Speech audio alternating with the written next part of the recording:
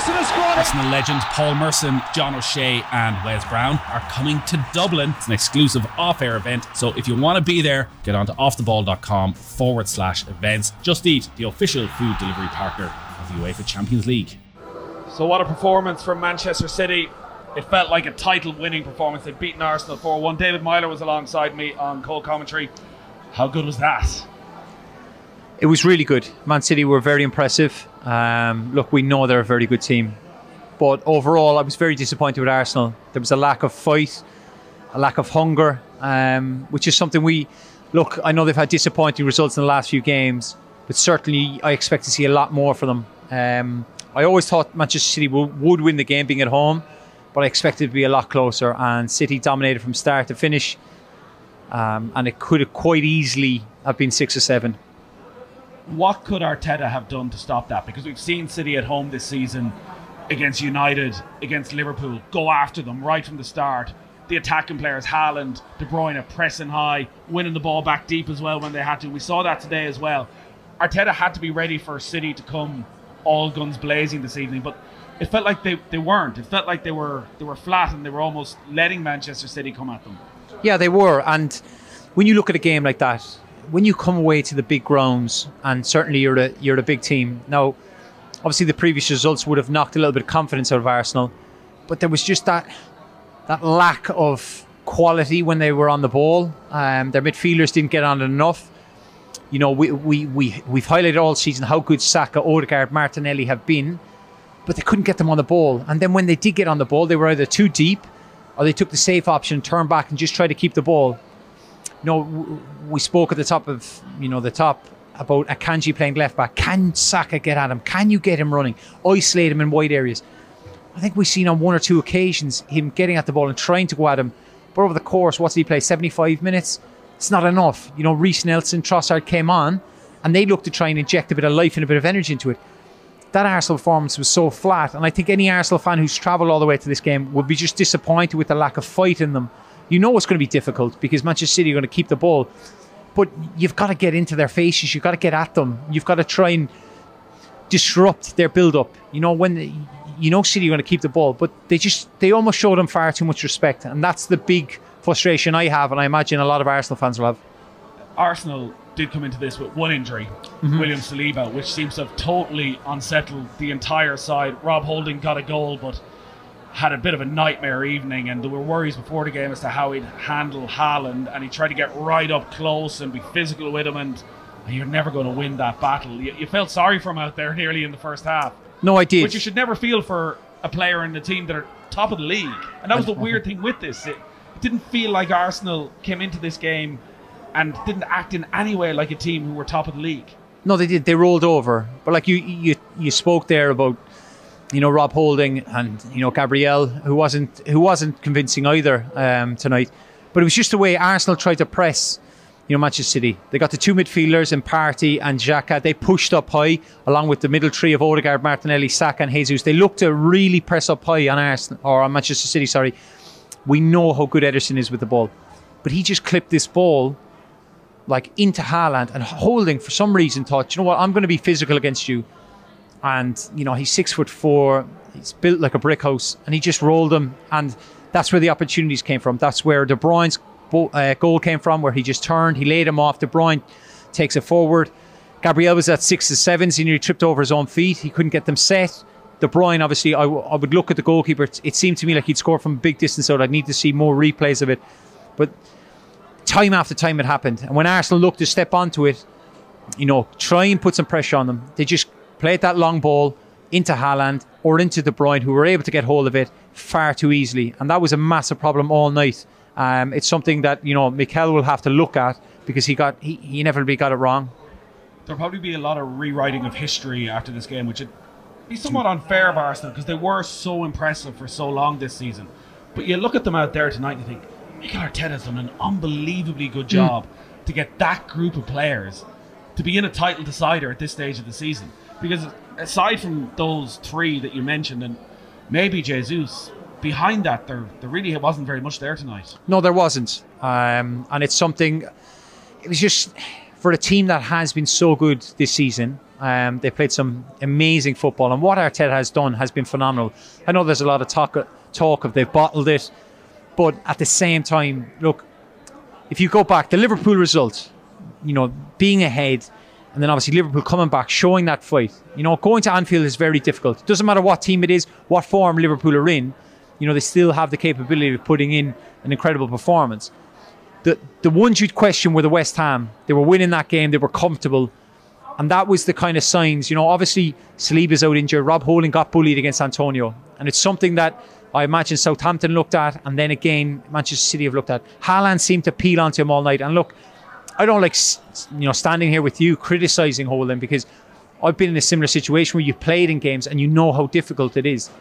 But that's where you have to be street smart. You have to be, right, do I leave him have the ball into his feet? Do I then drop off him? Do I get players around me to support? I know the manager's probably looking at it. It looked like he's saying go 1v1 against them. And it turned to be Arsenal's downfall because they just couldn't get a hold of De Bruyne and Haaland, and they just gave up far too many opportunities. So while I am definitely giving credit there to Mikel Arteta for what he's done this season, tonight, obviously there seemed to be a problem with motivating the players, in that it felt like there was a massive hangover from Friday night in Southampton and they weren't able to get themselves back up. Tactically, are there things he could have done when you look at Trossard, Jorginho, Nelson, Nketiah, Smith Rowe? Is there anything he could have done that would have changed the flow of that game? Well, it's quite easy for us to know, obviously pinpoint, certain personnel because you've lost 4-1. But if Saliba was fit, he'd have started, right? And then the rest of the 11 is Arsenal's 11. That's their best team, and that's the team that is predominantly playing all season, and that's why they are in the position they're in. If you lose one player, you're hoping that someone could come in and replace him, and it doesn't cause too much of an effect to the squad. Like Trossard's been excellent since he's come in January. He's seen that with his performances, his assists and his goals. But it can also be quite easy to come on in a game where you are losing and the game has gotten away from you, and to show a little bit of life and show a bit of spark, which can probably be one of the only positive things that Arteta can take from the game. Like Reece Nelson was impressive when he came on, but it's quite easy because Manchester City are in full control and you're adding fresh legs, you're adding a bit of energy.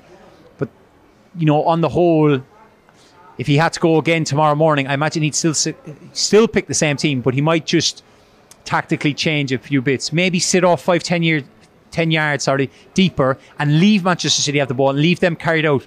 And look, at times they were the back four, or it was kind of the back three, because Ben White would step on to try and get that pressure on. But the distances between them were just too big, and Man City could play that ball over, and it just caused them so many problems. The fact they ended up taking off the full front four, and like Odegaard didn't have a great game for large parts on Friday night against Southampton, but they just couldn't get him involved. No, and he's badly at fault then as well for that third goal. Exactly. It's the hardest thing with number 10s. When they play, you want them on the ball all game, and you want them in those spaces creating. And Odegaard couldn't get on. Then he starts to drop deeper to try and make things happen. As captain, he ends up turning over possession. And Manchester City are ruthless. They punish you. Football on Off the Ball. With Sky. All the football you love in one place. Across Sky Sports, BT Sport and Premier Sports. Let's talk about City then, and the brilliance of Manchester City, because there's periods there where it's as good as we've seen in the Premier League. Kevin De Bruyne has been outshone this season by Erling Haaland, as everybody in the league has, and there have definitely been periods this season where he hasn't been at his best and has struggled for a bit of form, and he brought that into a very unhappy World Cup as well. But when they've needed him this season in the biggest games, has he delivered? And his attitude tonight, he was on it from minute one. He was. And look, there's probably not enough words in the dictionary to describe him. He's a phenomenal player. I'd pay to watch him every week. Even when you said it's crazy, the standards he's set and the performances he's put in, we expect it, from him week in, week out. And tonight, he just showed his class. He was exceptional. Rightly so. He's man of the match. His 2 goals, his assists. What a player to have in your squad. And to think coming into this run-in with the biggest games, where the biggest prizes are on the line, you have him in that kind of form. It's interesting. John Giles would have always said, he's not he's not a proper midfielder. He plays too far forward to be a traditional midfield type. Tonight they played him like it was basically sort of a number 10, like a 9.5 second striker almost. Yeah, it was a second striker. Yeah. That was almost the one tactical thing that Guardiola tried tonight, because he went back to the back four. There was nothing funny with John Stones playing in midfield or anything like that. It was a straight back four. He's into his 30s now. He's 31 at this stage, so we should be expecting a decline. Do you think that's actually going to be De Bruyne's role for the next couple of seasons? Yes, more than likely. Certainly at home anyway, because you can afford to do it, because you know you're going to dominate the ball. And even away from home, they end up dominating most games anyway. But he almost has this free license. It's like, maybe that was probably the part of the problem with Pep when he was substituting him, he was too rigid. But now when he just plays with this freedom, he played up alongside Haaland, and the distances between them are brilliant, because like you look at the amount of times that Haaland has slipped De Bruyne in, and then in the verse we've seen it time after time in games that they've played, De Bruyne slipping Haaland in. They're just a joy to watch together, and they've just struck this unique partnership for two lads who've never played together, but they're on the same wavelength, and it's remarkable, and it's almost reminiscing back to the days of Henry and Bergkamp, where one just knows where the other is, and you know they're both exceptional players. And like you said, yes, Kevin De Bruyne is getting older, but like he's still going to be around for the next few years, producing performances like that. It's always so interesting coming to the Etihad, and where our commentary position is just here, right behind Pep Guardiola. It's sometimes very hard to watch the game because there's so much going on. And when that first goal went in from Kevin De Bruyne, Pep Guardiola didn't celebrate. He sprinted out onto the pitch, almost reminiscent of Jurgen Klopp and Alisson when was it Divock Origi scored the goal against everybody. Sprinted out on the pitch to berate Ederson about something that had happened 5 minutes later. Like, he was on edge all night. There was things he wasn't pleased with the pressure up top, with the distribution from the back. Like, he got it spot on tonight as well, with the way he went back to the back four, playing a Kanji at left back. Arsenal obviously thought Saka and Martinelli might make hay tonight. Like, the fact they were both taken off without having any impact at all, once again on a big occasion, Guardiola tactically has nailed it. Yeah, that is something we always look at. You know, Guardiola's teams when they play in the big games, sometimes he tweakers with too many things, and you think like, God, but like, who are we to question him? Like, I think, you know, the incident you're talking about, like after De Bruyne gets the goal, he's berating Ederson, but it was obviously to try and get him to play the ball forward quicker, bypass midfield, play it into the front men, because Arsenal were so high. And if Manchester City had looked to play out, then they would probably, you know, it probably would have played into Arsenal's hands, because they had so many bodies forward. But that's what top coaches do. That's why he's paid the big bucks. It's just he spots something tactically right. They want to press here with the 7 players. They want to leave 3 back, and they want to go man for man. We'll play the ball forward. We've got Haaland, we've got De Bruyne, we've got Grealish. We're up in those positions, and look, they ran amok. Like the scary thing is we haven't mentioned Jack Grealish. Well, I was just going to say, before we got to Erling Haaland and the customary Erling Haaland 10 minutes, Jack Grealish tonight, yet again, like, he's getting such a run of games at the moment. And the one thing that stood out for me was he was always the outball on the left-hand side. When they tried to invite Arsenal onto them and tried to play it and keep little triangles, it was always with Grealish. And then this little spin and he's gone, and he picks the right ball out every time. Like, there was, again, we all look like fools when we start to doubt these players and wonder, can he step up to Manchester City? Now it's hard to envisage a City team without him in it. Oh, it's just, I'm speechless with his transformation. Do you know, like, what Pep has made him do out of possession? You know, like, I've never seen Jack Grealish run 50, 60 yards back to put in a tackle, to put in a block. You're looking kind of going, like, you think this is Manchester City, but that's the standards that Pep sets for his players. Like, even at Aston Villa, he didn't have to do that work. He had a free role. But now, like you said, Jack is so fantastic at receiving the ball into feet. When he's got pressure up his backside, he can deal with the ball. And again, time after time, he makes that decision to come inside or drop the shoulder and spin down the line. But he always keeps the ball. He keeps them ticking over. And look, like, who would have thought the transformation of him and how well he's become? Like, he's a key player in that team now. And like, you look at, like, they've still got Mahrez, Foden, who don't start. But then Grealish, when he's putting in performances like that, you can't really afford to leave him out. One of the great things when you come to the Etihad is you can usually go down pitch side before the game and get right up close and watch the warm-up. And Erling Haaland took 2-3 shots tried to whip them in, left foot, curl them in bottom corner, put them all wide, and I thought, just getting them out of his system. But then actually it turned out I was onto something, and he was having a rare off night. It was remarkable to watch him out there. He had half a dozen chances that weren't even good chances for Erling Haaland. They were good chances for any striker that you would expect him to take, particularly the one when he was one-on-one with Ramsdale in the second half. But the hair flowed, the goal flowed in the end. I know. But like, look, it's very hard for either one of us to sit here and criticise Erling Haaland with the amount of goals. Yeah, I know, but you have to, because if that were any other striker in the Premier League, you'd be saying you cannot afford to miss those chances.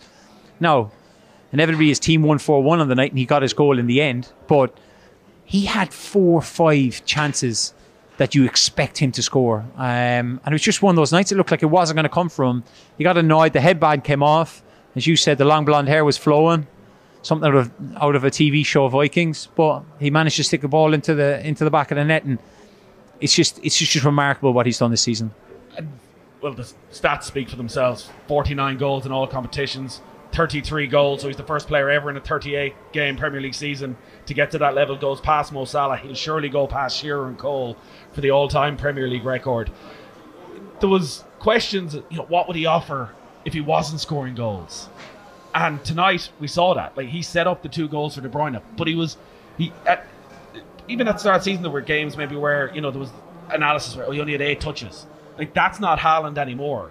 He was getting involved in that first half in everything. He was dropping deep. He was a nuisance. He was getting in scraps. Like, he knows how to involve himself in a game, even if it's not happening up top. Well, I think what you're talking about, it's certainly the way the game was played tonight played into his hands, because Ederson went direct into him. He played a lot more ball into him. Obviously, we know Man City like to keep the ball and they build up, and it's almost like death by 1,000 cuts where they just keep playing and probing, and they're very patient with the ball. But tonight they just bypassed midfield and went straight into Haaland. So he was always going to get more touches, but I don't think he's bothered.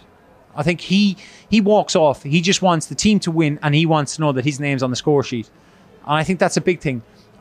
Like, people question him, would he score goals? I never questioned him scoring goals, but my thing was, Manchester City were always going to score 100 goals, regardless of Haaland was there or not. But now it's just like, we're getting 100 goals, but this fella's getting 40 of them. But it's just remarkable. And like you spoke about Andy Cole and Shearer's record, what is it, 34 goals he's won behind them?